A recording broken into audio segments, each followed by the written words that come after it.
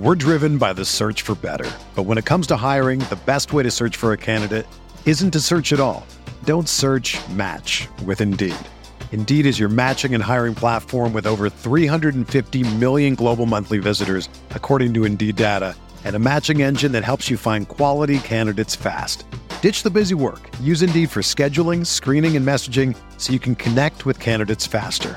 Leveraging over 140 million qualifications and preferences every day, Indeed's matching engine is constantly learning from your preferences, so the more you use Indeed, the better it gets.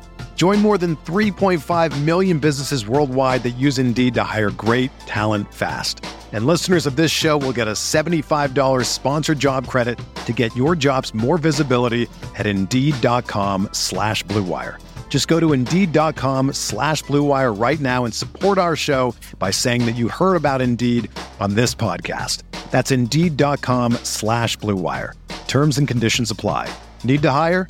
You need Indeed.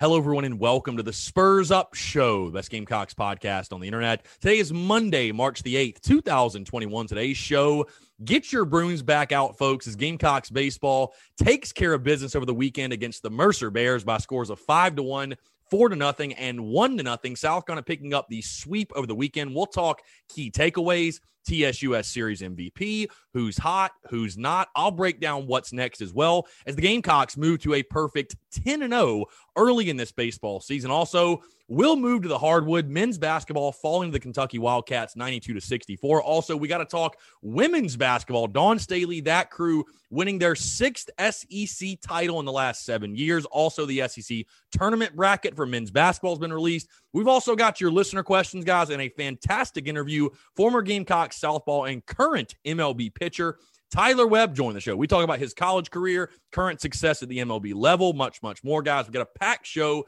here on a Monday, so sit back, relax, enjoy. It's all brought to you by our friends over at Upstate Movers Group. Guys, Upstate Movers Group, superior moving service. They bring care and attention other companies can't offer because they're just too busy maintaining trucks and profiting off of them instead of focusing on service. Guys, service is what separates Upstate Movers Group from the competition. They're not a trucking company, by the way. They're a moving services company, and they're also employee-owned co-op. Their movers are paid twice the industry average, and everyone on the crew is invested in your success. Guys, they have dedicated professional crew members, and they also offer black glove service. They offer end-to-end packing services, custom crating and packaging for special items, and cleaning services as well. They're founded by Greenville natives and University of South Carolina alumni, so a Gamecock-owned small business. They also offer 20 years of project management and moving experience, and they can offer logistics and solutions that traditional moving companies simply do not have the skills for. Guys, whether you're in the upstate or across the state of South Carolina, if you have any moving needs in 2021, be sure to check out our friends over at Upstate Movers Group. You can find them on social media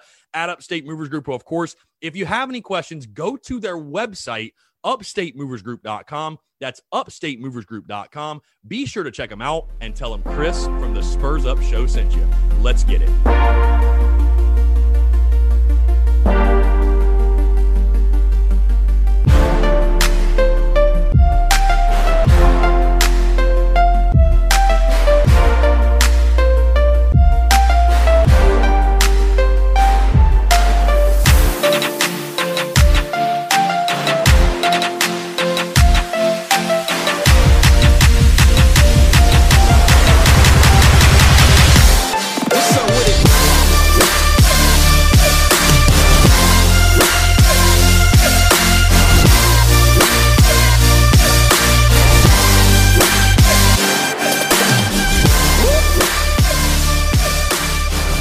Joe, can I get a clean up on aisle 9?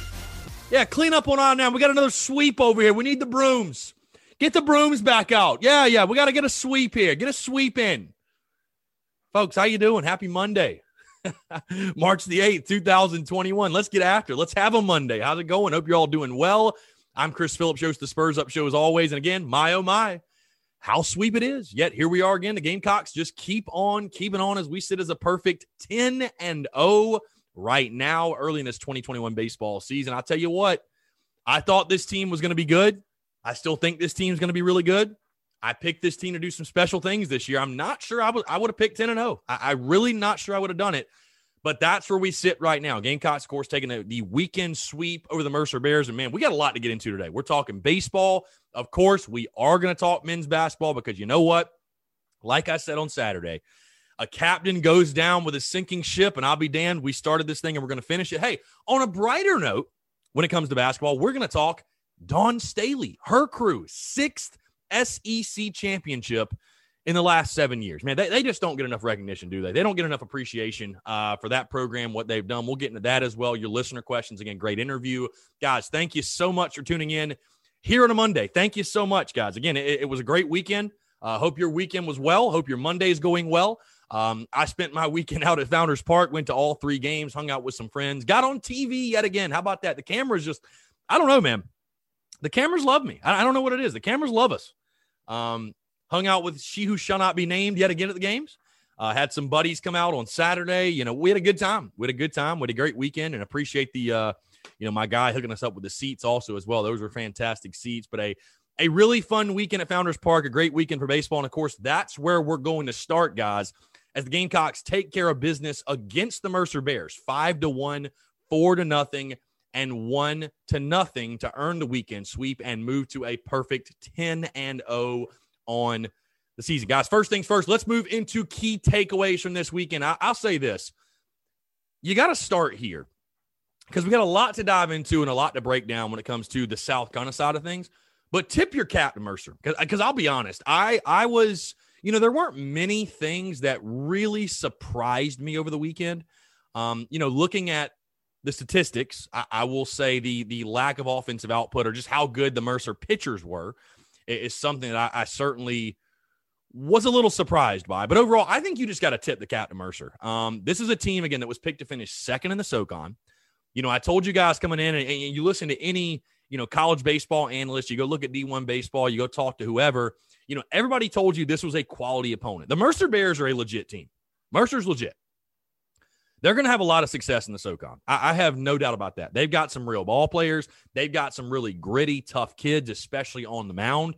And if they get the hitting side of things going, and the biggest thing that stood out to me about Mercer, they're a team that is not intimidated. Like they were not fazed playing in Founders Park against an SEC school, big bad South Carolina. Like I did not see that from Mercer at all. I did not see that at any point this weekend where they shook, were they flustered, were they frustrated.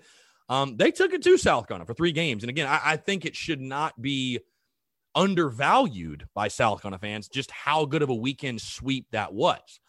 So first things first, really tip the cap to Mercer. The Mercer Bears are a legitimate ball club, and I think they will have a lot of success in the SoCon. Obviously, the big takeaway from this weekend, the leading storyline, if you will, was the pitching side of things. I mean, you're pitching absolutely dominating the weekend, giving up just one run, guys, in 27 innings pitched. I mean, you're going to win a lot of ball games when you're able to do that.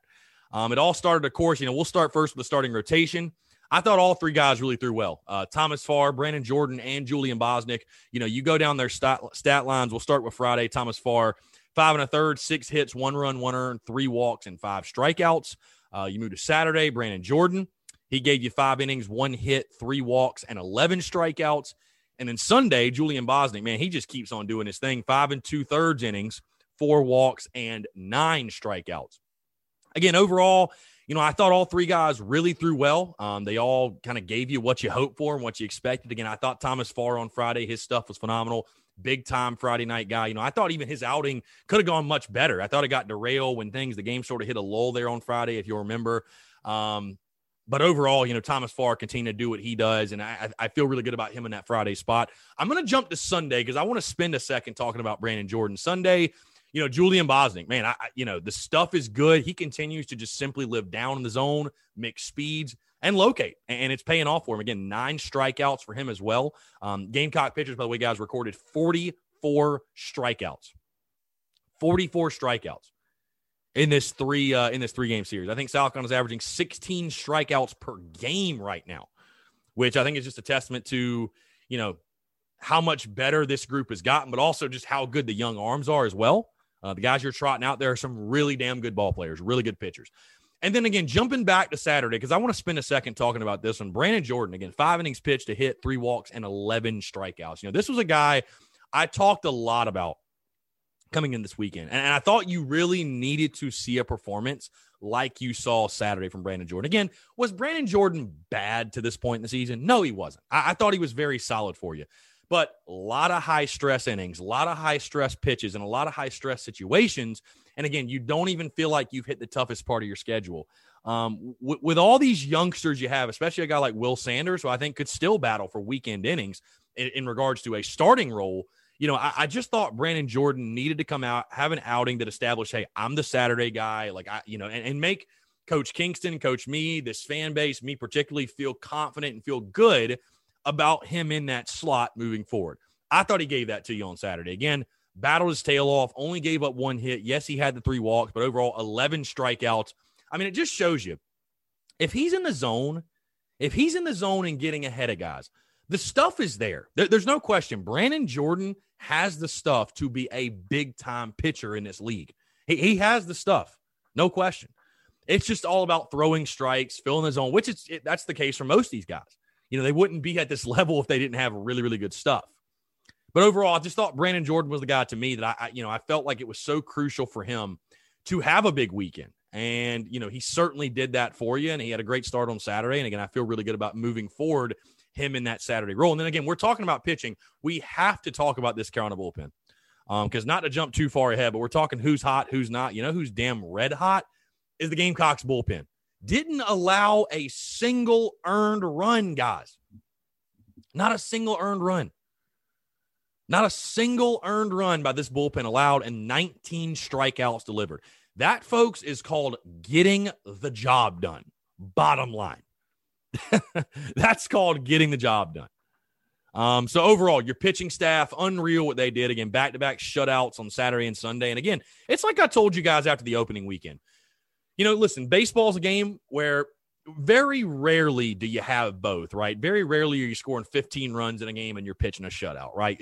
Sometimes your hitting's got to pick up your pitching, and sometimes your pitching has got to pick up your hitting. And I think this is just a weekend where you saw, this team can win in different ways. Yeah, it can win 10-0. It can win 10-9 or 15-14, or, it can have those offensive explosions.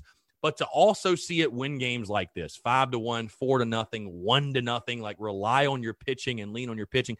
Sometimes you just have to win ball games that way. And, to see South Carolina do it, I think is obviously a very welcome sight. Again, I think we all still feel pretty good about the bats overall. But you can win with elite pitching and elite defense. And overall, I thought that's what you had over the weekend. Again, you take a look at the defensive side. I'm not sure that South Carolina, let's see, Friday, no. Saturday. So the Gamecocks did have 1 error on Sunday, and I'm trying to think, what was the error? Let's see, what? Oh, Braylon Wimmer. You know what it was? It was a foul ball that he dropped. So, yes, it was an error, but, he certainly should have caught it, but I remember correctly, Brett Carey, I think, struck out the guy. So, overall, it didn't hurt you or anything, but overall, you had elite defense, you had elite pitching, and you can win, and you can win big with that in your back pocket. Now, again, I'm talking about the pitching side of things. Let's move to the bats. Because, again, another key takeaway, and I know a lot of people ask me this, Chris, should we be concerned about the bats after this weekend? My answer is no. Do things need to get better? Certainly. I think there were some situational hitting definitely needs to get a lot better. I think the bottom of your lineup, 7 through 9 right now, I still feel really good about 1 through 6. I do.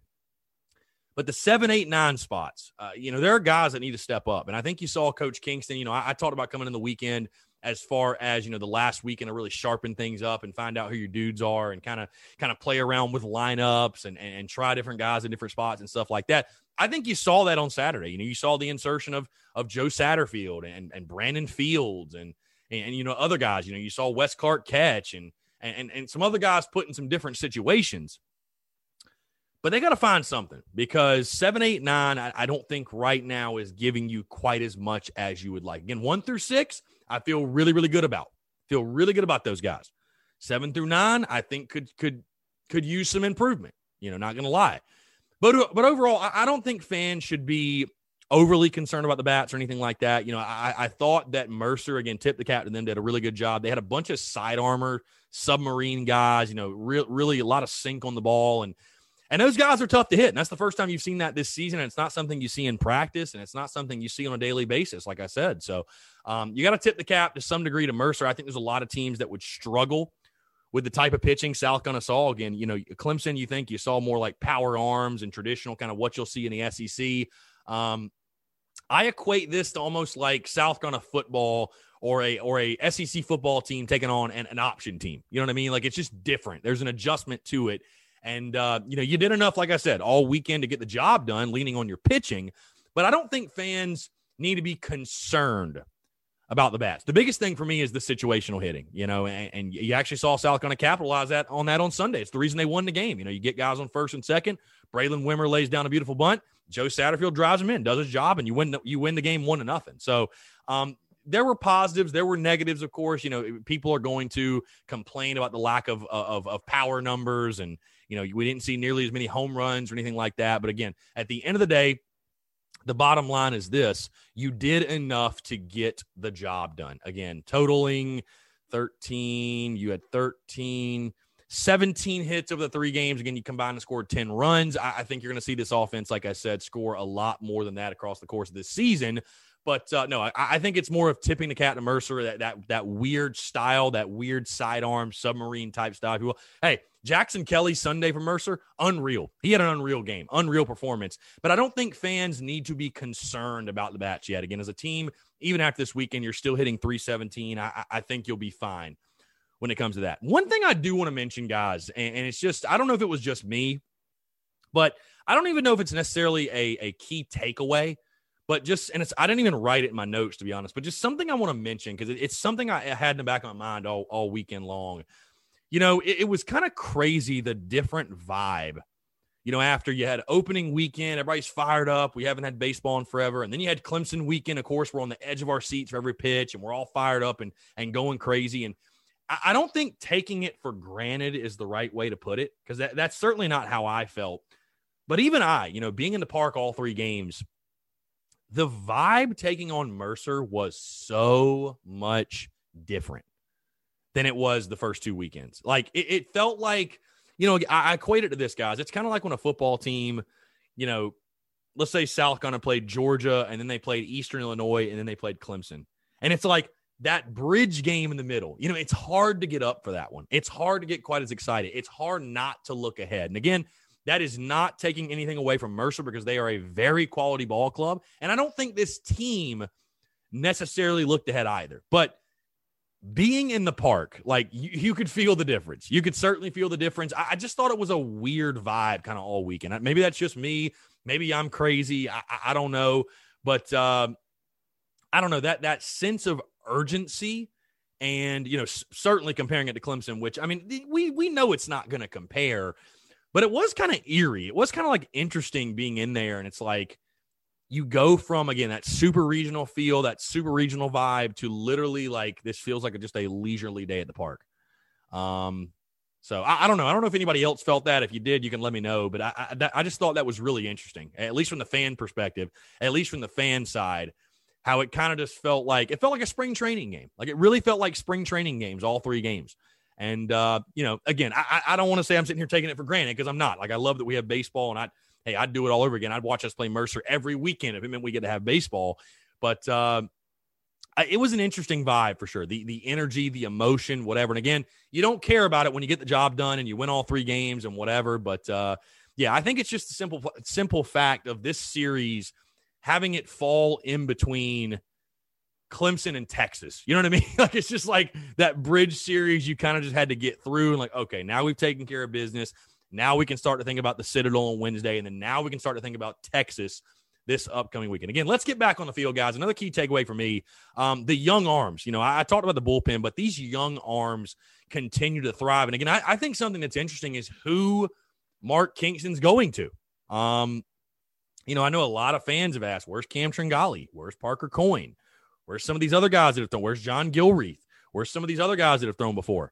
And I think Mark Kingston kind of alluded to it, and he kind of said it without really saying it. Like, he said it indirectly that, like, guys, we just have young guys we feel really good about that have won innings, that are just better.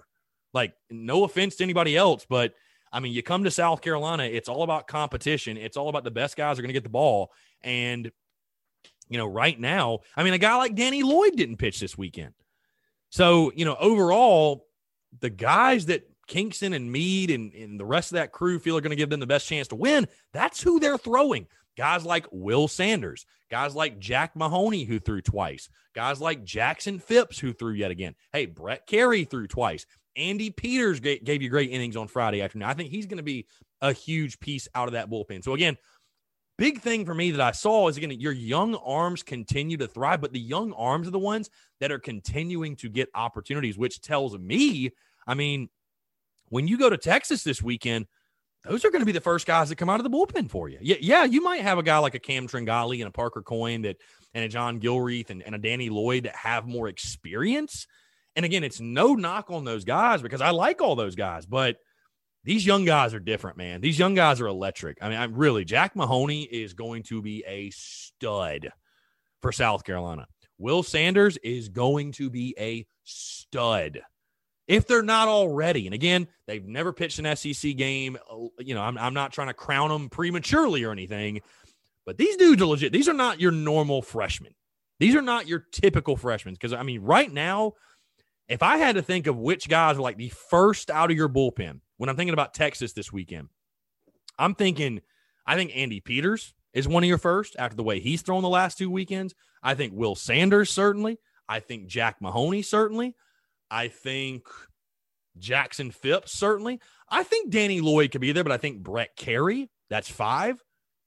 I think that's your first 5 out. I really do. I think that's probably your first 5 guys out of the pen. And then after that, you start talking about the Danny Lloyds and the Magcados and the Travis Loonsmans and some other guys. But, you know, you continue to see the pieces evolve. You continue to see the pieces shuffle around. And again, it's these young guys that are stepping up, man. And again, a guy like Jack Mahoney, he's making the most of his opportunities. A guy like Will Sanders, he's making the most of his opportunities. I mean, just bottom line. So, you know, incredible what these young arms continue to do for you. Guys, my last key takeaway is this. I really want to take a second because, again, I don't think fans are doing this in regards to, like, not appreciating where we are. But I just want to take a second to, you know, show some appreciation for this Gamecocks baseball team and the fact that this team is 10-0. Because I know some fans, and again, I'm not calling anybody out. I'm just talking, though. But I know some fans that maybe casually tune in or – you know, don't really understand. Like, a lot of people don't get in baseball. Like, a Winthrop can beat you in the midweek. A Citadel can beat you.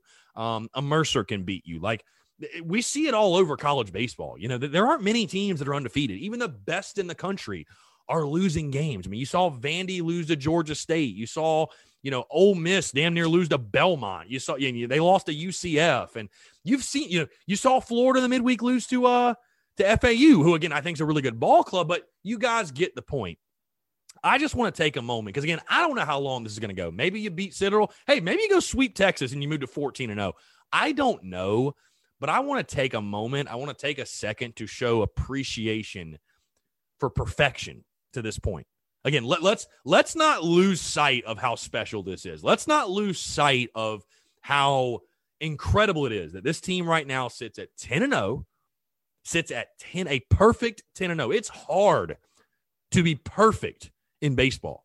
Like, it is hard to be 10-0. It's very hard.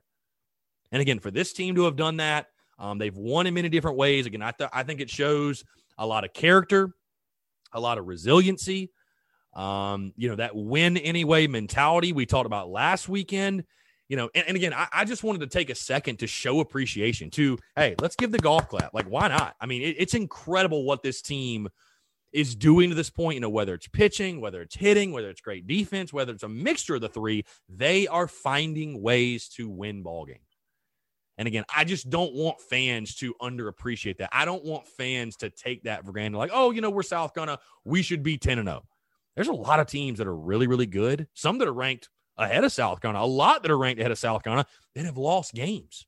And we haven't. And it's a really cool thing to watch, and it's a really cool feeling. And again, it's not going to last all season. You're going to lose baseball games. Bottom line, it's just inevitable. But today, right now, South Carolina sits as one of the few in the country that is undefeated. And it's a really, really cool feeling. And again, to everybody involved with Gamecock baseball and Gamecock baseball fans, I would say pat yourself on the back and take it all in, man, because we're undefeated. We're 10-0. And it's a really cool thing. And I'll be interested and intrigued to see where South Carolina sits once the rankings come out from D1 baseball and amongst the host of others that do their rankings a little bit later today, of course. All right, let's move into, guys, our TSUS Series MVP. Who's taking home the hardware this week? And, I'm going to stick with the hitters because I thought about giving it to a pitcher, but which pitcher do you give it to? I mean, you could give it to the entire pitching staff, but this is an individual award. So we're going to keep it that way. But I have a great TSUS Series MVP for this week, guys, and the guy that I think deserves it. And someone who has battled his tail off to get playing time, and he's a local kid from Greenville and went to Elon and then transferred in here to South Carolina as a grad transfer. This was his dream school. I mean, he has Coming Home as his walk-up song. Joe Satterfield, your TSUS Series MVP, guys, 2 for 6 on the weekend, 3 RBIs. Now, here's the kicker. Again, on a weekend where runs were very hard to come by, Joe Satterfield gets his opportunity beginning on Saturday, plays Saturday and Sunday, has 2 RBIs on Saturday in a 4-0 win, and gets you on the board, by the way, to start that game. And then on Sunday, he has the lone RBI in the game, and that proves to stand as you win the game 1-0. So again, Joe Satterfield, congratulations at the plate, did his job, 2 for 6, 3 RBI. And the hometown kid, man, we got to give the honors, the awards to the hometown kid. What a weekend for Joe Satterfield. Great stuff. Good on you, Joe, and glad he's a Gamecock for sure. All right, let's move into who's hot, who's not, guys. And again, I mentioned him earlier, but I got to talk about him yet again. Who's hot? Man, this Carolina bullpen over the weekend. 11 innings pitched, 5 hits, 0 runs, 0 earned, 1 walk, and 19 strikeouts, guys. Like I said earlier, that is getting the job done. I mean, flat out, that is getting the job done. You're going to win a lot of baseball games if your bullpen is throwing 11 innings of scoreless ball with 19 strikeouts. And, guys, only 1 walk, 19 Ks to 1 walk. That's honestly, guys, that number, that walk number, that is why the guys who were in the game, the guys that are getting the innings, that's why they're getting them. Just be honest. That's why they're getting them. It's a bunch of strike throwers. That's why they're getting the innings over the other guys. Bottom line.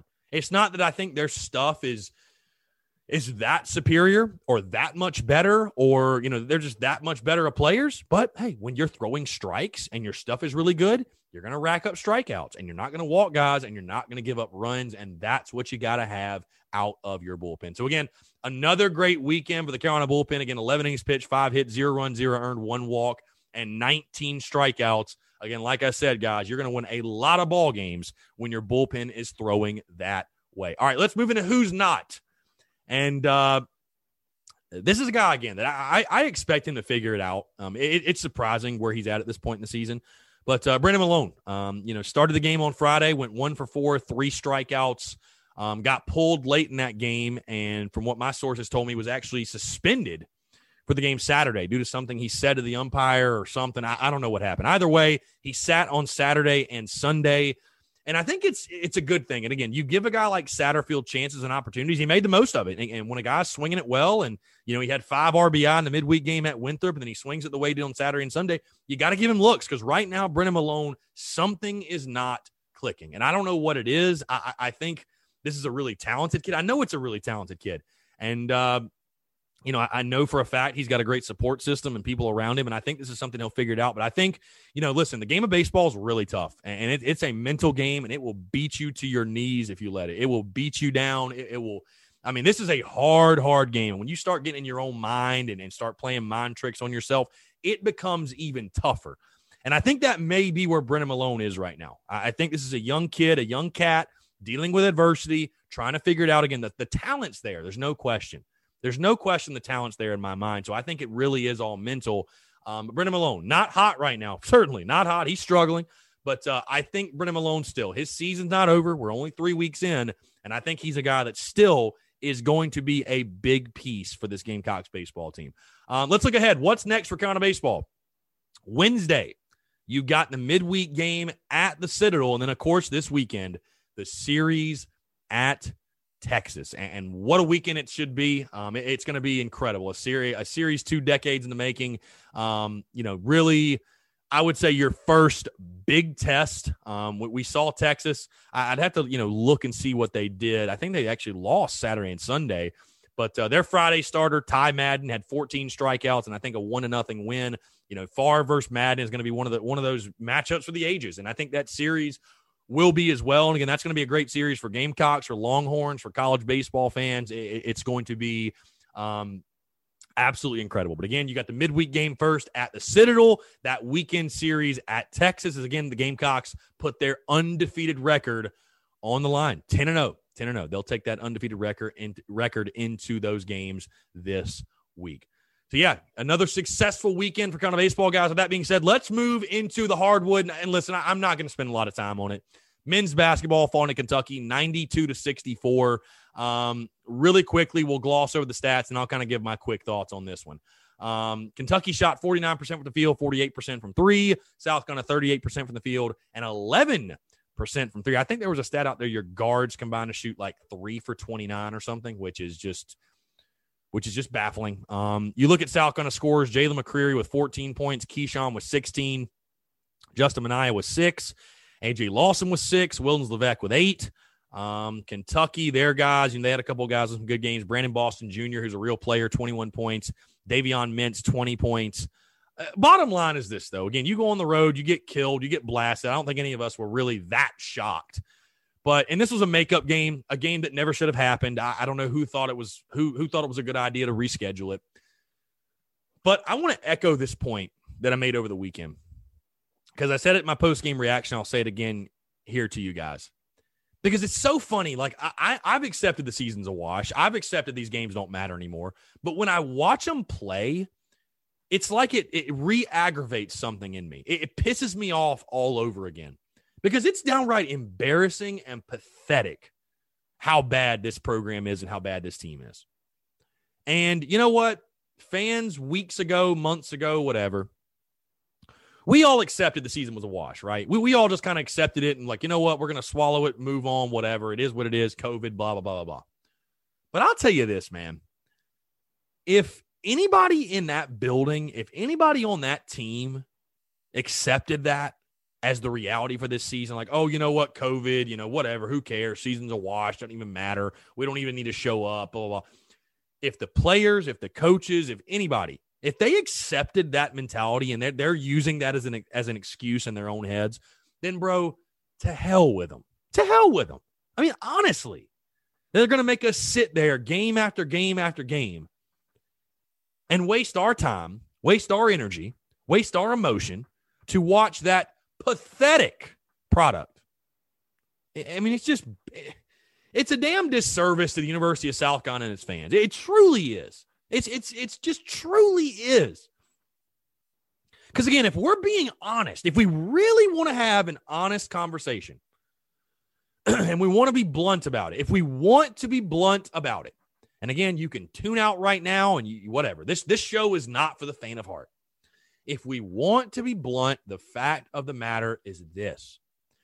Every team in college basketball, every program dealt with COVID. Every single one of them. Every single one of them. Now, did South Carolina deal with it worse than a lot of other schools? Yeah, for sure. I mean, no question. Nobody's debating that. But every school dealt with it to some degree. So this season was all about overcoming adversity, relying on leadership, and overcoming that obstacle. And the fact of the matter is this, South Carolina did a piss-poor job of handling it. They just did. From the top down. And I know Martin had it twice. Again, I have empathy.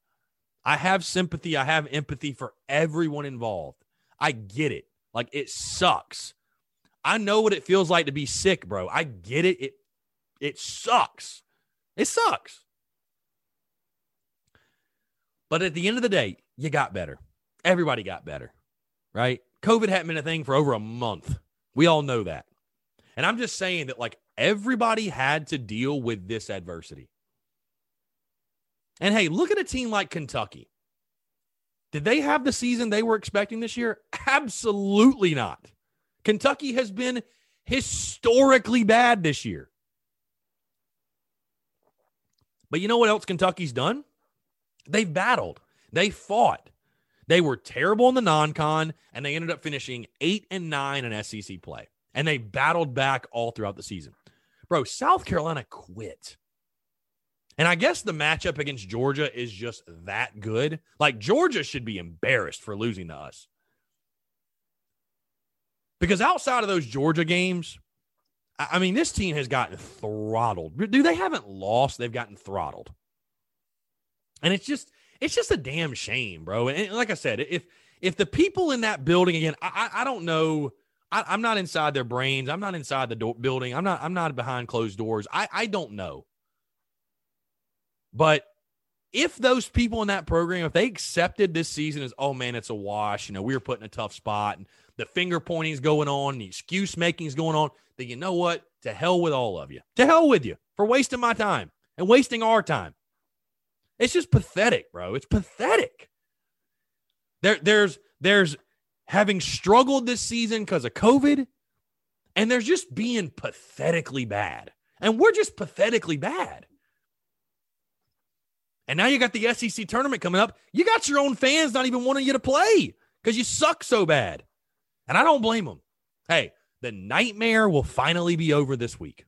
That is the number one positive about this season. The nightmare will finally be over this week. Finally. Thank God. Thank God. It'll finally be over. So, again, Gamecocks fall 92-64. I mean, what else is there really to say? Let's instead of talking about that, let's move into more of a positive, and that is Dawn Staley's crew. How about them? Let's give them a round of applause. 6th SEC championship in the last 7 seasons. Unreal. 67-62, the Gamecocks get the job done. See, guys, this is why I told you about a week ago, I wasn't concerned. I wasn't worried. And I tell you what, I almost hate to shout him out, but I want to poke at him a little bit because he tunes in the Daily Crow every single day. He comments on YouTube almost every single day. And I want you to keep doing it. Again, I love it. I love the fact that we have people that tune in and banter and give their thoughts. And that's what we need more of. He's always on Twitter too, all over it. But Adam Ritter, I don't know what you're gonna complain about today, my friend, because I mean, you were worried about Dawn Staley, you were worried about this game, you were worried about their chances in the tournament, and you know what? The Gamecocks took care of business, did what they do best, and got the job done. Carolina shooting 43% from the field. Let's see, 50% from three-point range also. You take a look at your leaders. Aaliyah Boston, an absolute beast, 27 points. Henderson with 18 points. Zia Cook with 8 points. Bria Beal with 7. But overall, again, just want to take a second to show the appreciation for that program. And this is something that's becomes expected. I mean, you expect women's basketball to win the SEC title and be a number 1 seed and make a run of the national title. But don't ever take it for granted, because what Dawn Staley has built, what they're doing in that program, just winning is second nature. You know what I mean? So, incredible stuff, man. And we're really, really lucky. We're really lucky to have a program to watch like the one that Dawn Staley's provided us. It's absolutely incredible. And it's fun watching that game. I was able to tune in after I got back from Founders Park after the game on Sunday. And, just flat out had a blast. I mean, it's fun watching them play, man. It's fun watching Dawn Staley coach and just incredible stuff. Incredible stuff. Let's move, guys. One quick note. Like I said, I got to mention this men's basketball. Men's basketball being named the 11 seed in the SEC tournament, taking on Ole Miss Thursday at 9 o'clock, which, you know what, to the SEC, to hell with you. To hell with you for making us wait all day Thursday for that game at 9 o'clock. Like, what the hell? For someone who's going to be recording a podcast for that game, who's now not even probably going to start recording till midnight. I mean, come on, guys. Really? Really? You're going to do that to me. But again, Gamecocks find themselves the 11 seed. They will take on Ole Miss Thursday at 9 p.m. Eastern. Of course, guys, we'll break that game down. Hey, like I said, we're not going anywhere. I'm not going to pretend like basketball's not playing. We're going to break that game down. We're going to break it down post-game, pre-game, everything. But 9 o'clock on Thursday is when the Gamecocks will get going in the SEC tournament. All right, guys, let's move into your listener questions real quick. We'd have just a few. Spencer Sox 1 says, is George Khalil ever not in an 0-2 count? That's a great point, man. And listen, Georgie's a guy that I'll say this, I love him. He makes plays every weekend that show you why he's the starting shortstop. But my God, at some point he has got to hit the baseball. It's tough sledding for George right now. No other way to put it. And, I talked about 7 through 9 in your lineup has to improve, and him being in the 9 hole, he's got to get better. And the thing that concerns me most is this. It's not even just that he's not getting hits and that the average looks bad. It feels like it's non-competitive at bats. It really does. It feels like it's non-competitive at bats. And that's what I think concerns me the most. Listen, I still think George Khalil's a very capable player. I think he can be, if he can hit 250 for you, you'll take it. But right now, I think he's hitting like 160 maybe. Let's see. He's hitting 189 through 10 games. So he has 7 hits and 37 at bats. So, you've you've got to, you've got to find a way to get him going if you're Mark Kingston and that crew. All right, Krusty Andy says, if we sweep Texas, will we be in the top 10? I think, I'll be interested to see that the rankings will come out today. I think South Carolina's going to be pretty close to being in the top 10 in this poll. Now, of course, if you sweep Texas, you're probably a top 5 team. I don't think you're top 10. You're probably a top 5 team if you sweep Texas. But I'll say this, guys, again, and we'll break down the Texas series this week, of course. But South Carolina, winning 2 out of 3 would be a great result. So, again, I'm not saying don't have the expectation of going there and win all 3 games, but just realistically looking at it, if you win the series, that's a great weekend. So, but certainly, if they swept Texas, you're at minimum top 10. I think you might even be a top 5 team. Blake M. Collins says Founders Field is the toughest place to play in the SEC. Well, Blake, it is Founders Park. Won't hold it against you. But, listen, it's a great ballpark. It's a great ballpark. I'll just say that. I love Founders Park, genuinely. Last question. Austin G_45 is the lack of situational hitting at times something to be concerned about. As long as it doesn't continue, no. As long as it doesn't continue, no. That's the big thing. I still, like I said, I like this team a lot. I like them at the plate. Definitely need to be better in those situations. You have to capitalize. But I think this team will be okay. Like I said, as long as it doesn't continue and doesn't linger and you don't leave a bunch of guys on. Because, again, it really does come down to, hitting is one thing, but it's all about timely hitting. It's all about timely hitting and finding ways to drive guys in and produce runs and manufacture runs. You can't always lean on the home run ball. You just simply can't do it. So, I would just say, man, like I said, as long as it doesn't continue to linger, it's not something that I'm going to be concerned with, as long as it's not a trend. But, overall, it's something you'll keep an eye on. I know something that Kingston and that crew, they'll definitely work on to make sure, they have corrected, and something they can, situational hitting is something that you can rely on moving forward. So, again, should be interesting to see how it pans out. Again, guys, thank you so much for tuning in. We have a fantastic interview now. Former Gamecocks lifting the pitcher, Tyler Webb. Again, what's really cool about this one, guys, it's always cool when we get somebody that is currently in the major leagues. Tyler Webb is with the Cardinals, has been in the majors the last couple of seasons. Heck, you guys, if you're big Braves fans, you probably saw him pitch in the series in the playoffs against the Braves. But currently with the Cardinals right now, and obviously very successful at South Carolina, won back-to-back national titles. Big-time player for Carolina from 2010 to 2013, guys. We got a great show. We got a packed interview, and it's all brought to you by our friends over at Manscaped. Guys, Manscaped, the best in men's below-the-waist grooming. Manscaped offers precision-engineered tools for your family jewels, guys. They obsess over their technology developments to provide you the best tools for your grooming experience. Manscaped is trusted by over 2 million men worldwide. And, guys, it's trusted by yours truly. Manscaped, the official trimmer of the Spurs Up Show and of Chris Phillips of the Spurs Up Show. Guys, they hooked me up with a bunch of their tools and formulations from their Perfect Package 3.0 kit. Guys, we've all been there, right? Like you're trimming your junk, you're shaving, you're trying to get right, whatever, whether it's for your lady, it's just for yourself, whatever you're doing, right? You're trying to get right down there. And before Manscaped, you had your clippers, you had whatever, you got a razor, and you're cutting yourself, and it hurts, and it's just so uncomfortable, and you're bleeding, and it's just a flat-out mess, guys.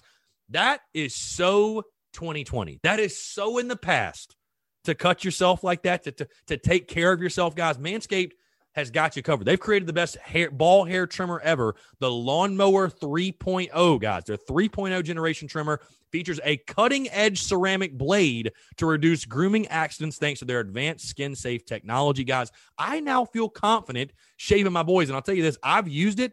This thing works wonders, guys. It is an absolute game changer. It's incredible, guys. In addition to it, get this, the trimmer has an LED light. I mean, we're literally living in 3021 right now. It has an LED light for a more precise shave, and it's waterproof to make your shower shave clean and easy, guys. I used it the other day. Trimmed my junk up, got my junk all right, used it in the shower. It's a game changer. It's a no-brainer. It's something you got to have. The Lawnmower 3.0, by the way, guys, it comes inside their brand new Perfect Package 3.0, which comes with everything you need to keep trimmed, cut-free, and smelling nice down there, guys. The Manscaped Perfect Package 3.0, which, by the way, is what they sent me. So I'm speaking from experience. It includes the Crop Preserver. It's an anti-chafing ball deodorant and moisturizer. You already put deodorant on your armpits, guys. Why are you not putting in deodorant on your sweaty and stinky balls? Like, let's be honest. You know, it gets a little rank down there, right? The Crop Reviver, I'm extremely thankful for it. This product, along with the Crop Preserver, keeps your balls from sweating, smelling, and stinking, guys. And guess what? Also, when you get the Perfect Package 3.0, they give you 2 free gifts, and I got them. They're awesome. A pair of high-performance Manscaped boxer briefs, extremely comfortable, by the way. They keep your junk feeling fresh all day, and a travel shed bag to store all of your grooming goodies. Guys, again, don't be using the same trimmer you use on your face, on your nuts. That's disgusting. And also, don't use that uncomfortable trimmer and nick yourself and cut yourself and make yourself bleed, guys. We all know, and if you're not grooming yourself, by the way, you should be. And so if you're going to groom yourself, make sure you have the right tools for the job, guys. If you go to manscaped.com right now, you're going to get 20% off and free shipping with the promo code TSUS. Guys, that's 20% off with free shipping at manscaped.com when you use the promo code TSUS, guys. Unlock your confidence and always use the right tools for the job with Manscaped. Again, Chris sent you. Chris is telling you to do it. Again, I swear, buy these Manscaped products, and you should as well. Again, that's TSUS, your promo code at manscaped.com to get yourself 20% off and free shipping. And we thank Manscaped for their support of the Spurs Up Show. Guys, again, thank you all so much for tuning in. Now, enjoy this conversation with former Gamecocks left-handed pitcher and back-to-back national champion, Tyler Webb. All right, joining us today on the Spurs Up Show is a man that picks for Gamecocks baseball from 2010 and 2013. During his career, he went 15-7 with a 2.34 ERA, recorded 20 saves in 173 innings pitched. He also had 182 strikeouts, was named second-team All-SEC, third-team All-American in 2013 as well. He was taken in the 10th round of the 2013 MLB draft by the New York Yankees. He's played for the Yankees, Brewers, Padres, and Cardinals. In the MLB, his stats currently 3-3 with a 3.69 ERA and 105 innings pitched. He's also recorded 90 strikeouts and 2 saves, guys. Very pleased to be joined by former Gamecock Southpaw, and mentioned, by the way, 2-time back-to-back national champion and appeared in the national championship game, of course, for South Carolina in 2012. Former Gamecocks lefty Tyler Webb. Tyler, I appreciate you taking the time, man. It's a pleasure to have you on, my friend. Yeah, thanks for having me. Yeah, I think I mentioned this when I had Christian on the show. We have to I promise to do a good job of in regards to keeping things pretty buttoned up, because I feel like with your career and all the success you have, we could just go on forever in regards to, I mean, there's not a lot of college players that won 2 national titles, went to 3 national titles, and did what you did in your college career. So, again, we'll hit the highlights for sure, but I want to go back, Tyler, to the beginning for you. You're from the state of Virginia. You choose to come to South Carolina. Just talk about the recruiting process like for you. Obviously, Ray Tanner was there, the legendary head coach. He had that thing rolling. The Gamecocks seemed to have that connection from Virginia to South Carolina with JBJ was already there and some others that have come in way after you as well. But just talk about the recruiting process. I'm sure it started very early and why you chose South Carolina.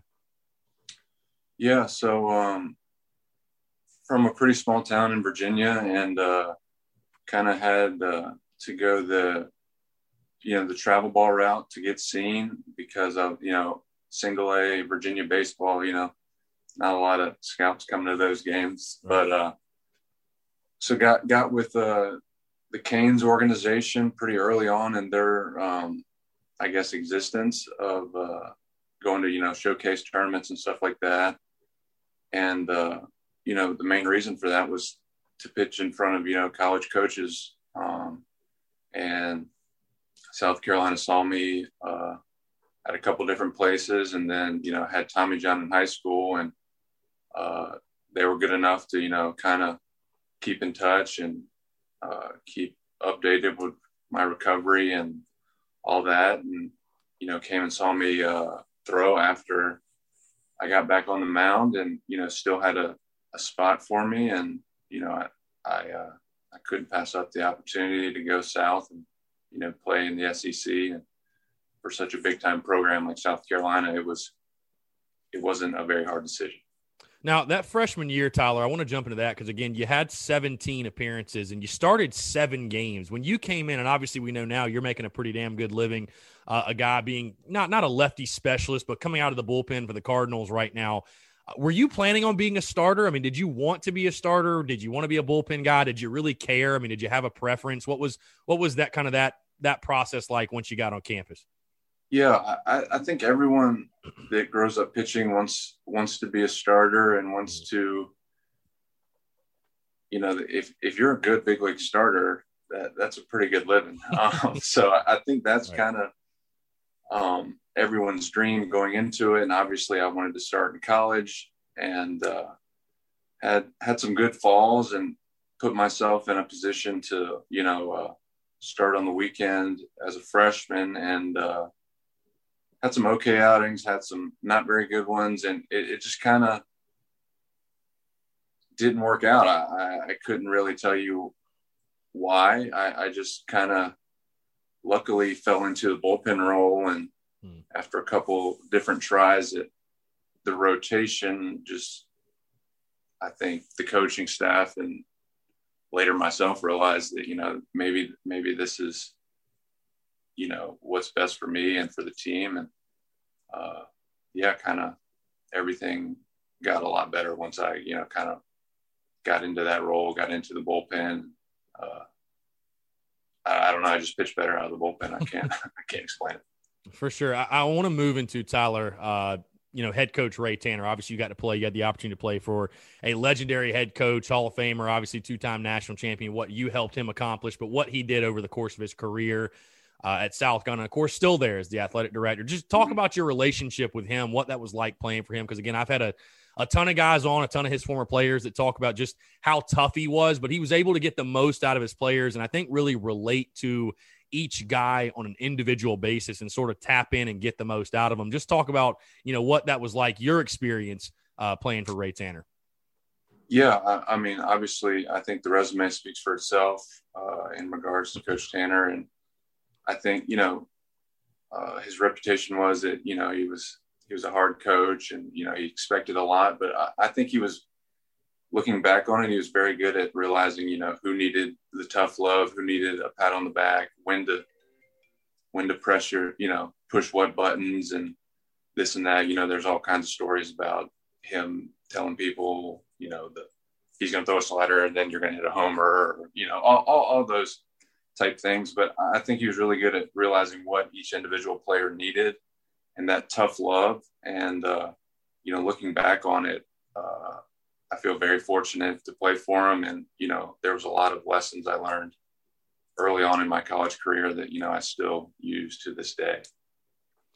For sure, Tyler. I want to jump ahead again. That freshman season, it's crazy. As a true freshman, you guys, of course, that 2010 team making the run you guys did all the way to Omaha, and you go there and you obviously beat Coastal first things first to punch the ticket, which is the first goal, right? Just even getting to Omaha is a dream. But you get there, and like I said, you had 17 appearances in that freshman season through 36 and a third innings.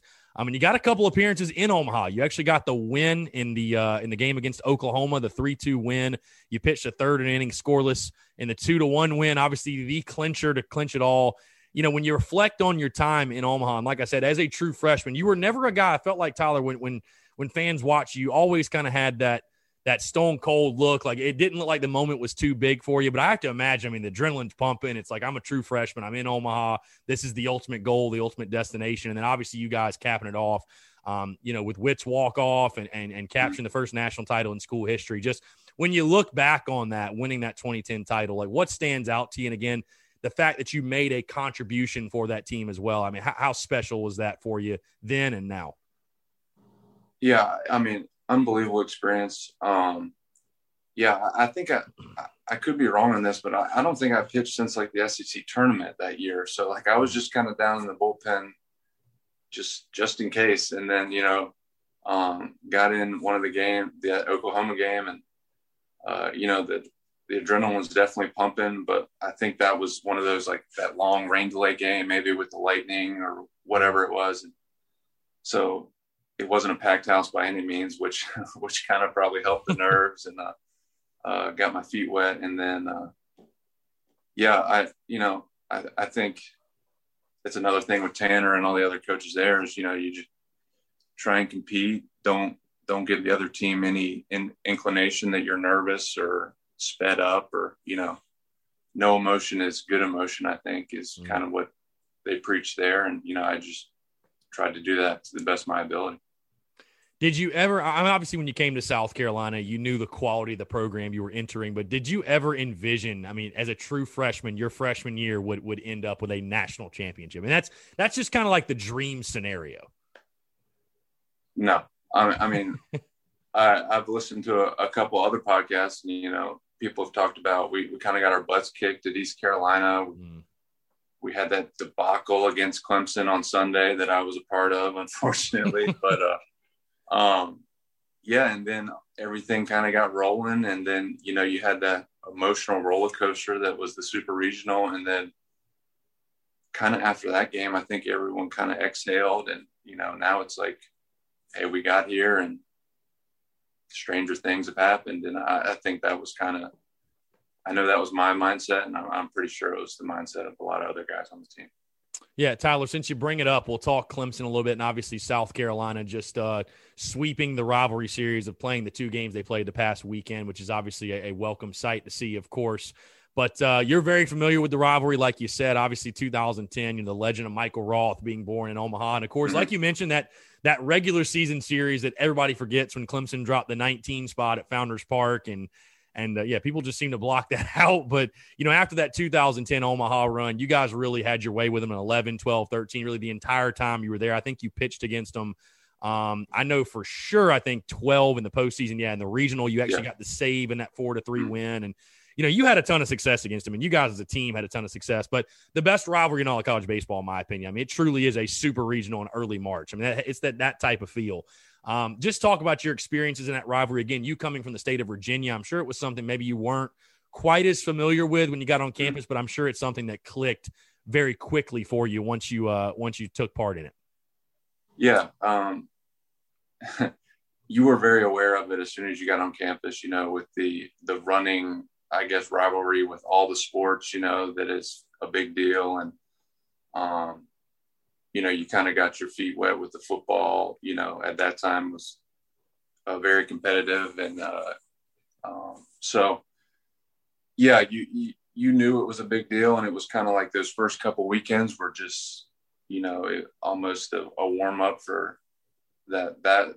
That's what, you mark that on your calendar. And that was a big deal, those 3 games. And you wanted to be, maybe not peaking, but you wanted to be playing good baseball when that weekend came around. And for the most part we did, other than, that bad weekend as a freshman.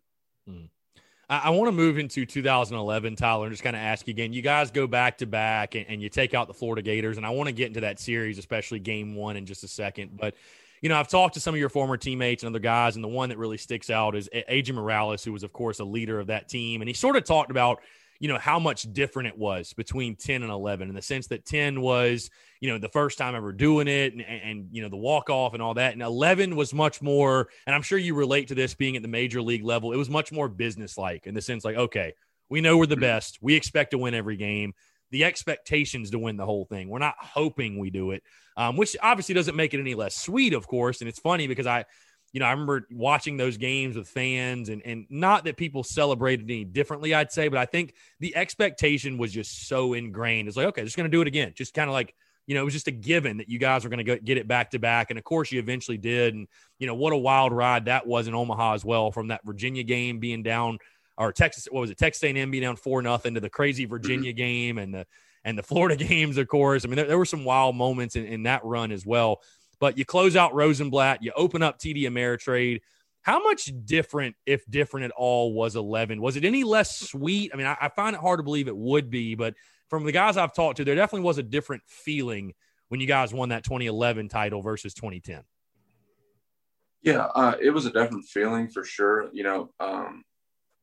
I would agree with the business but I think just going through it in 10, and, we had a lot of guys back on that 11 team that were part of the first national championship and knew what to expect and knew that, the adversity would come at some point, which it did in Omaha, and that we could handle it. And I think we just went maybe from, this Cinderella story kind of underdog team against UCLA that no one was picking, to like, oh no, we can handle it. We're confident. We know we're good. And then kind of showing that. And it was a different celebration, but I think it was just as sweet knowing that you accomplished the goal that you had. And with that target on your back, you still got it done, which was, it was a different celebration, but just as sweet in my opinion.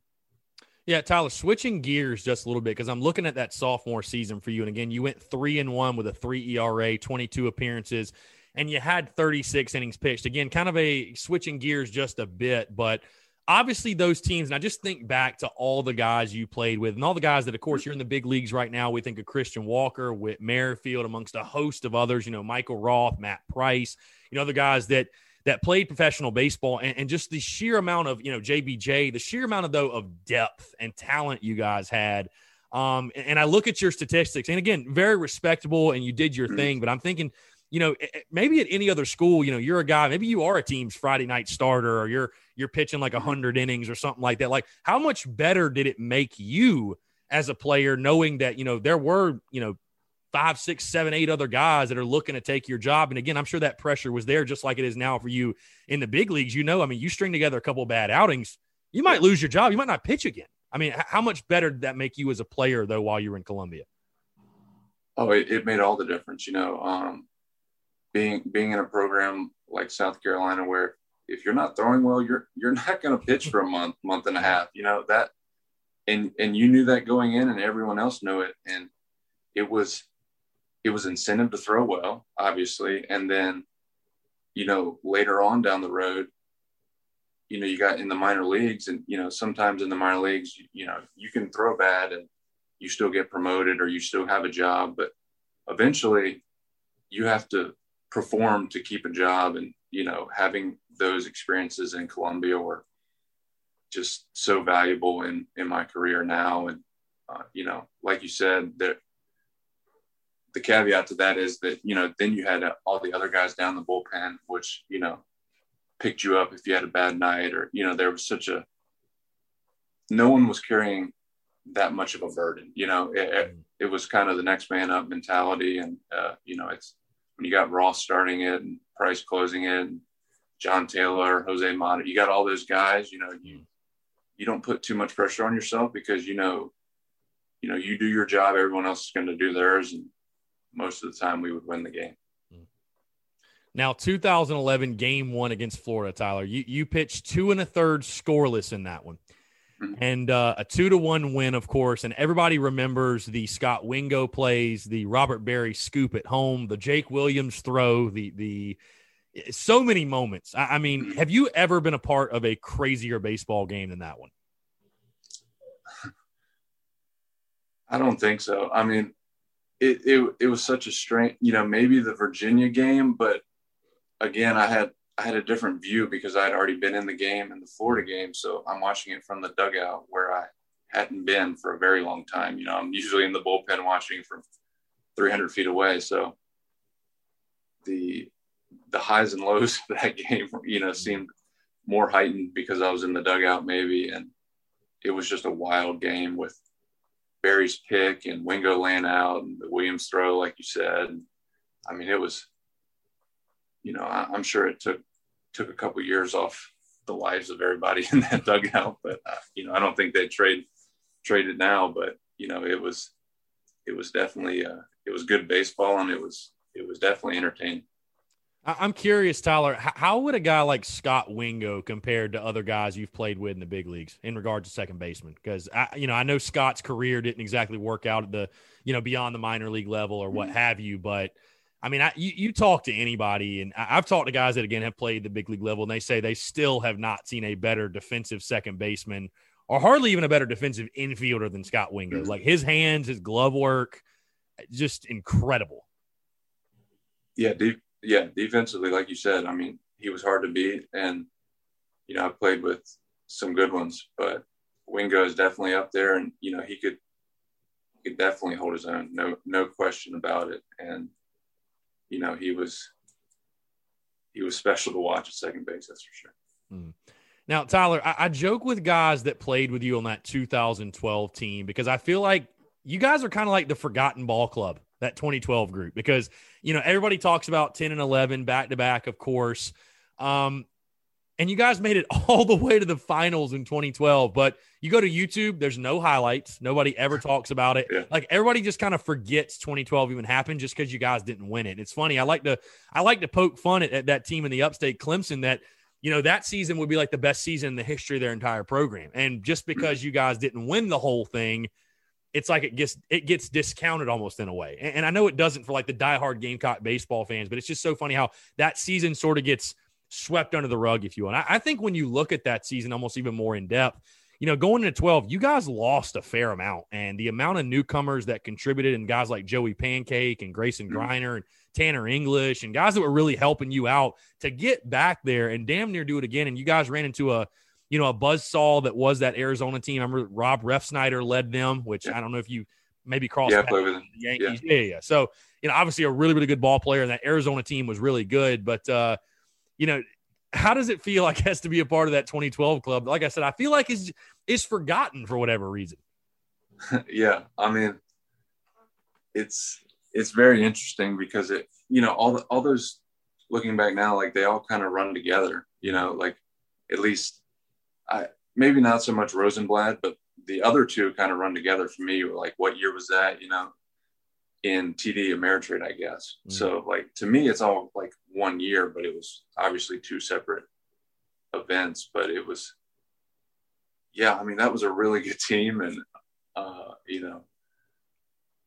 kind of forgotten. I mean, 3 years in a row, we played the last series of the year, I mean, we were in Omaha for 2 weeks at the end of June, 3 years in a row. And that third year, unfortunately, gets forgotten, but I mean, hey, you go there to win it, and we didn't. So, hey, it is what it is, I guess. You guys set the bar. Unfortunately, when you win it back to back, I guess you just you set the bar. Tyler, I want to ask you, because again, that junior season, and we all know how critical, how big that junior season is for your professional career and your draft status. In 2012, you had a phenomenal year. You went 6-1 with a 1.56 ERA. 39 appearances. You had 3 saves. You threw your most innings as a Gamecock in a season with 57 and 2/3 innings pitched. You had 58 strikeouts. I was trying to find it. I'm curious here. Did you get drafted in that junior season? I'd have to imagine you did, right? No. So I got drafted the year before as a draft eligible sophomore. Okay. Like the 48th round, and decided to come back. And then the junior year, was talking to teams and did the whole draft pre-process and all that stuff. And then, first day came and went, which I, wasn't that hopeful for. And then the second day kind of came and went, and I kind of got a little ticked off because, I had a pretty good year, like you said. And, teams just, I for whatever reason, just kind of passed. And so I got ticked off and kind of turned my phone off and said, I'll go back, do it again next year. And it's kind of what, what happened. That just seems shocking to me. Like, because again, that junior year, you balled out. I mean, there's no question you balled out. And like I said, you threw your most innings as a Gamecock. And, I guess obviously it was great for South Carolina, though, because you come back before we get in that 2013 season. And again, Tyler, your final year, obviously the big thing that changed was Ray Tanner retired, Chad Holbrook taking over as the head coach. Did that come as a surprise to you at all? And what was, I feel like the transition was pretty seamless because Coach Holbrook was on those teams that won the back-to-back. He was even there before that. I'm sure he had a big hand in recruiting you and obviously a host of others. But, were you surprised at the news when Coach Tanner decided to retire and take the AD role, if you will? And then what was the transition like with Holbrook? I can't really remember, but no, not really. Like, I don't think you can blame him for wanting to go out on top. And, that's a pretty good run. And, kind of transitioning into a new role that he thought, I don't know, maybe he thought it might be less stressful. I don't know if he thinks that now, but you can't blame him for trying to look to the future. And, he had some small kids at the time that he wanted to see more. And, like you said, other than that, it was kind of, all the coaches were the same. It was kind of, all right, Holbrook's the head coach now. Nothing really, it was ran the same. It was just kind of like Holbrook was doing what Tanner did, the previous 3 years. So it really wasn't that big of a difference in my mind. And moving into that 2013 season, Tyler, again, you were named second team All-SEC, third team All-American. I want to ask you in regards to your game specifically, because like you said, for whatever reason, you were drafted 48th round your sophomore year, but then junior year, you got completely passed up. I don't think you were drafted out of high school, correct? No. So where do you feel like, because obviously, again, that year, we're going to get to just a second, you were taken in the 10th round. So obviously somebody was eventually paying attention. Where do you feel like your game made the biggest strides from that freshman season to your senior year at Carolina? I think just kind of adopting that bullpen role. And I don't know what the exact numbers are, but they're way better out of the bullpen than they were when I was a starter there. So when I decided to come back, the coaching staff was like, hey, if you want to give starting another go, by all means. And I'm like, absolutely not. Like, I'm in the bullpen. I don't care.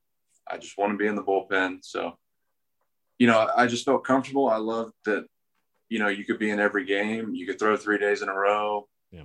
There were no nerves the night before because you're like, I might not even throw, it's not my day. It's someone else's. So that adrenaline when the phone rings and it kind of fit. And pretty much once the transition to the bullpen happened full time, that ended my sophomore year, then my junior and senior year, it kind of took off and pitched a lot better for some, I feel like this question can apply, to the major league level, of course, also, Tyler, as to the college level when you pitch to South Carolina. But how much of it's just mental? You know what I mean? Like, because it sounds like, again, there is certainly a different mental approach between pitching in the bullpen and being a starter. Like, how much is it just all mental there? Because, again, if you have the capability to be a bullpen guy, as long as you condition and get your arm in shape, you certainly could be a starter. But I feel like the biggest difference is just the overall mentality. Yeah, I definitely think so. I mean, a lot of it's mental. It's kind of like, I equated to like first tee jitters when you're playing golf or something like that, but right. Yeah, just some guys can mentally go out there and throw every night. Hey, if I don't throw more than 25, 30 pitches, I'll do it 3 days in a row. And then if I went out and threw 80 pitches in a regular season, I'd need 10 days off, like there's no way I would bounce back, but for some reason, 20 pitches, I can bounce back pretty well. So I think it's both mental and physical, but just some guys that's how they're wired, I guess. I don't really know.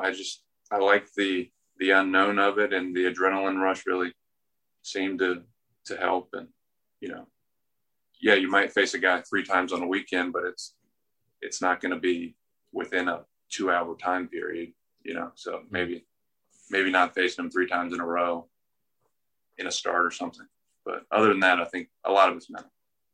For sure. So you go from being a young buck, a true freshman on that national championship team in 10, and, of course, still a young player in 11. That 13 team, again, there was a lot of transition, a lot of moving pieces. Chad Holbrook's first season. You find yourself as a veteran guy. I mean, a veteran piece. You're a senior. Again, you have all the accolades, and people are looking to you. And, again, you went 3-3 with a 1.47 ERA, which was your best ERA in Columbia. 32 appearances. You had 17 saves that year, by the way, which by far your most in a season. Like you said, I think that was, definitely in that junior year, but especially that senior year, you really embraced that move to the bullpen. You were named NCBWA Stopper of the Year watch list, I believe, at some point during that season as well. So, you really embraced that role. And again, you guys made another deep run. I mean, went to Chapel Hill and took a really, really tough UNC team at their place to 3 games. And I think they were the number 1 national seed. I mean, a really, really good ball club, and unfortunately fall in that one. But when you look back on that senior season, and of course you did enough in that year to realize your dream of playing professional baseball, what do you remember most? What stands out from that senior year for you at Carolina? Not going to the College World Series, but that's true. That's a good point. Yeah, I don't know. It's hard to say. I mean, it was just really cool to see the transition from the young guys like the Pancakes and the Grinders and,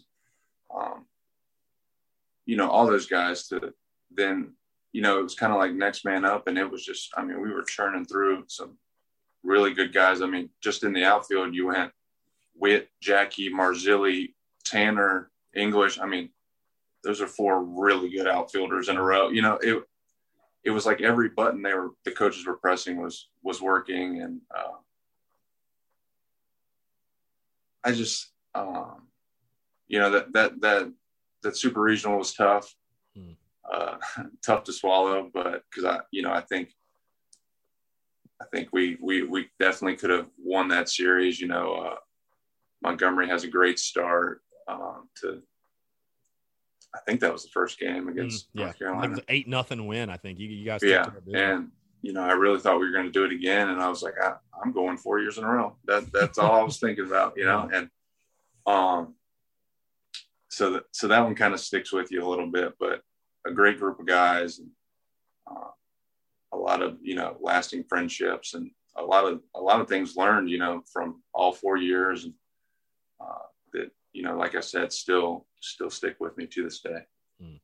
And, of course, Tyler, in that 2013 season, that year you were taken in the 10th round of the 2013 MLB draft by the New York Yankees.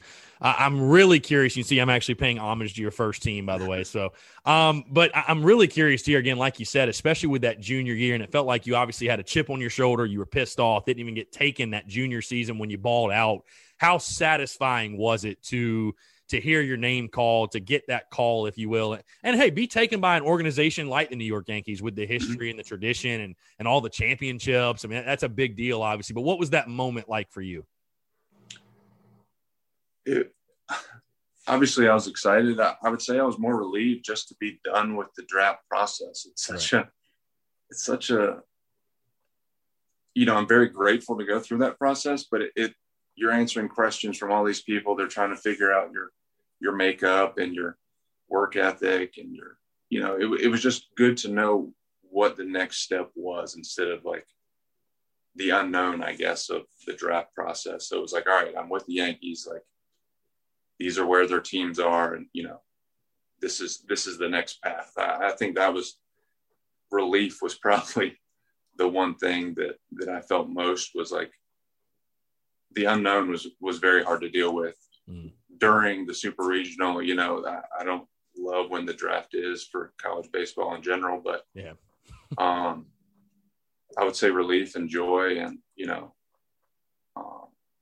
it was just another step in the ultimate dream of getting to the big leagues. For sure. And again, you're drafted, and now the real work begins, right? You go through that minor league grind, and I'm taking a look at your career because you made your MLB debut June of 2017. So for you, it wasn't like you get drafted and you're up in the big leagues in a few months. No, you went through truly the minor league grind.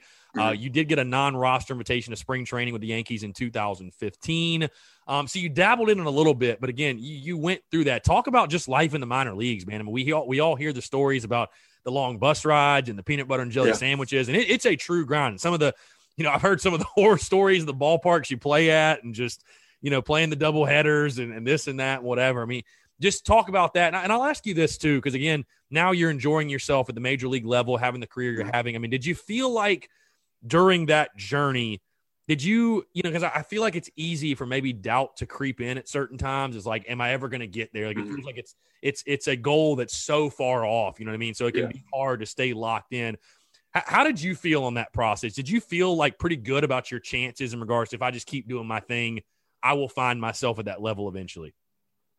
Yeah, I think I was extremely lucky in regards to the minor league grind or whatever it is, because I moved fairly quickly through the minor leagues, went to rookie ball and then got to low A in that first half season, and then got to triple A by the next All-Star break. So got to triple A really quick, and obviously kind of stalled out there, but then you're just one call away instead of maybe 5. So right. I was much closer to the light at the end of the tunnel maybe than a lot of guys are while they're, in that riding the bus and the bad outings and stuff. So I think being in AAA, being so close to the ultimate goal helped with a lot of that negativity and, I'm not going to get there and this and that. You knew you were a couple, a 14 inning game and a couple injuries, you were close. Yeah. So it was, I was extremely lucky to be in AAA for, most of my minor league career to not have that, who knows if I'm 26 and I'm still in A ball or whatever, doubt could have crept in very easily. But I think being so close to the end of the ultimate goal helped with all the bus rides and the peanut butter and jelly sandwiches and, all that stuff. Because it's not glamorous, and it's definitely not glamorous when you leave a place like South Carolina. You're like, oh man, I'm not in the SEC anymore. This is not, these aren't the nice buses. We're not flying to LSU or, this is different, but it was fun. I mean, you had good days and bad days, just like any other job. And I think, you have to take it as a job that it is. It's a really fun one. It's it's the best job in the world, but you're still getting paid to do it. So, there'll be days that you don't like it. And there's a lot of those days in the minor leagues, that's for sure. For sure. Now, Tyler, we know that there's a jump from high school ball to the SEC, of course, and it's the premier conference in the country. So, there's no secret there's a jump from playing college baseball, SEC baseball, to the professional ranks as well. Do you feel like – so I'm sure your game was very conditioned for what you were seeing at the minor league level, but was there a major jump for you that you feel like you had to make in your game going from college to the pros? Or did you feel, from the SEC grind, like you pretty much just kind of hit the ground running? Because like you said, you moved through pretty quickly. Yeah. So I would say, rookie ball was kind of, it wasn't, I felt like I was prepared for rookie ball. I got through that pretty quick. Same with low A. Double A, I scuffled a little bit early, and that was the first time where I'm like, oh man, I'm gonna have to make some pitches. Like, I make a mistake, I'm gonna get tattooed, and Double A was the first time that I was like, all right, I gotta get more consistent. I gotta, that was when you saw the raw talent of some guys, because I mean, there's raw talent in the SEC. Don't get me wrong, but they're good baseball players. There's some guys that just, in the minor leagues, they'll just run into one, hit it 480 feet out of nowhere.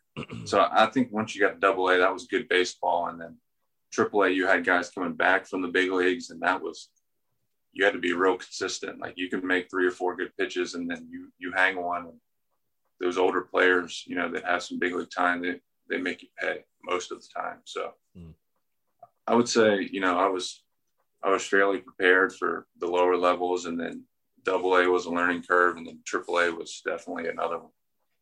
For sure. And obviously you get to the major league level, Tyler. You make your major league debut June the 24th, 2017 for the New York Yankees. Just talk about that again. You finally do get that call and you get the opportunity, and first time, obviously you take the field, for the Yankees. I mean, what was that like? What was that experience like for you? What do you remember from it? Yeah, it was pretty surreal. I was eating breakfast in Scranton, and pitching coach was like, "Hey, I need you to go to the ballpark." I was like, "Right now?" And he's like, "Yeah, I can't tell you what's going on, but go to the ballpark." And he's like, "Pack your clothes." So I was like, "All right, well, I'm going somewhere, So I pack up, and manager tells me, "Congratulations, you're going to the big league." So obviously I call my parents, call my wife. So call my wife. She's like, "All right, I got to figure out how to get there." Call my mom. And she's like, she doesn't believe me. She thought I was joking with her. So that kind of ticked me off right away. I'm like, "What do you mean? You think I'm joking?" So my parents got up there. My wife, Lauren, got up there. I think the best thing that happened was I didn't pitch that night. I got to New York, kind of got my feet wet, sat in the bullpen for a couple of days, and then got my shot. So I think the sitting in the bullpen, kind of getting my feet wet a little bit, definitely helped the shock and awe of Yankee Stadium and all that. But it was great having my family there. My sisters got to come. Had a big group there for the debut. So it was, it was just as much, it was awesome for me, but it was great to have my parents and wife there, those people that sacrifice so much,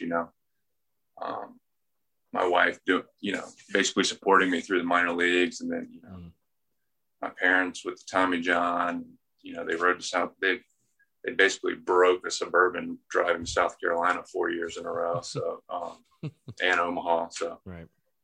It was just as much a payoff for them as it was for me.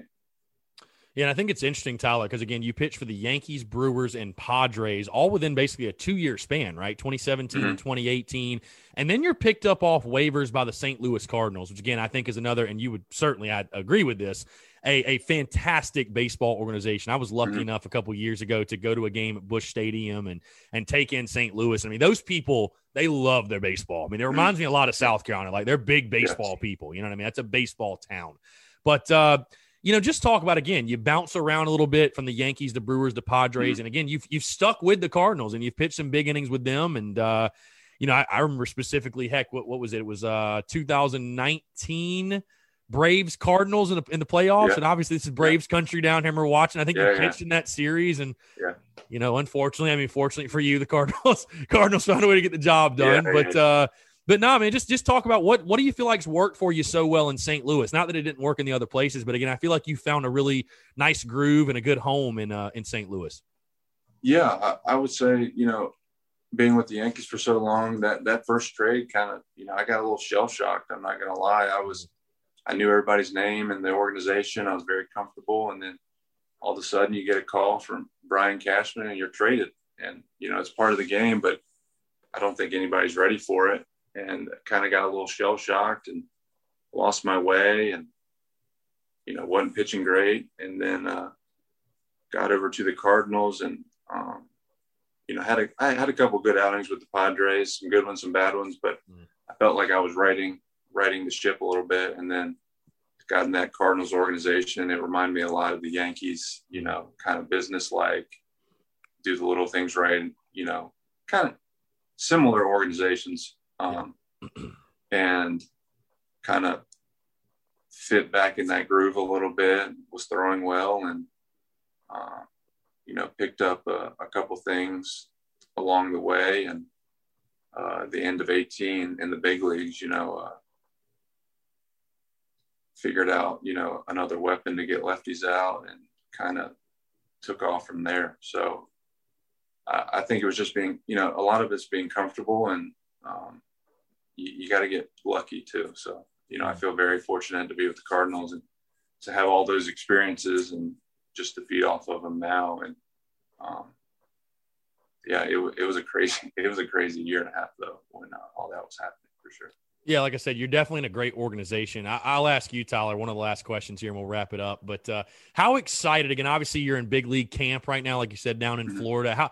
How excited are you to get just, a as normal as possible, 162 game MLB season in? Because I know 2020 was, just pure madness. You guys didn't even know if you were going to play. And I will say, though, that I thought the 60-game season was very interesting. It was very intriguing. With it just felt like it was like a college season, like every game counted and all that. But I know you guys, especially with the madness of last year, again, how just excited are you to go through a normal spring training and have a normal opening day and, have a normal MLB season?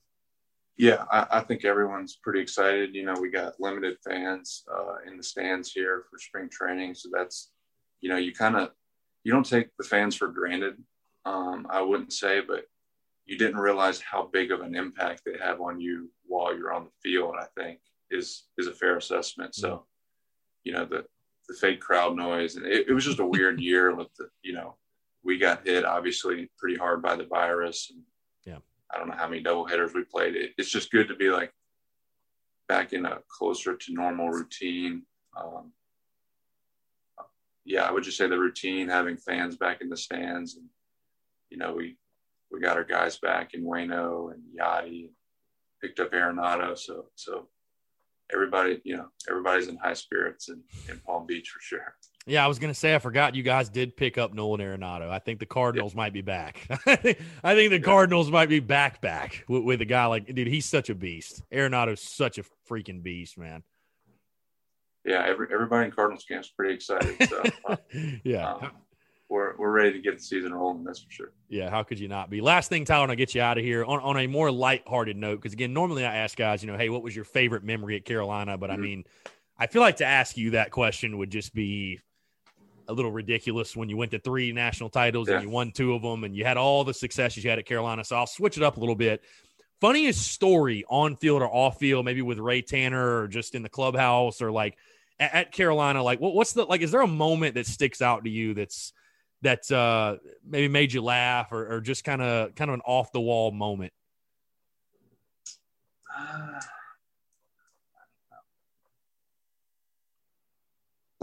Nothing terribly funny with me involved. I feel like there are a lot of other people's stories. That's probably a positive. That's probably a good. Yeah. I kind of stayed in the bullpen and tried to stay out of your own business. Sure.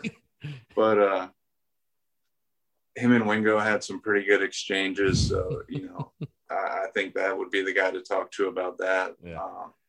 Pancake, maybe.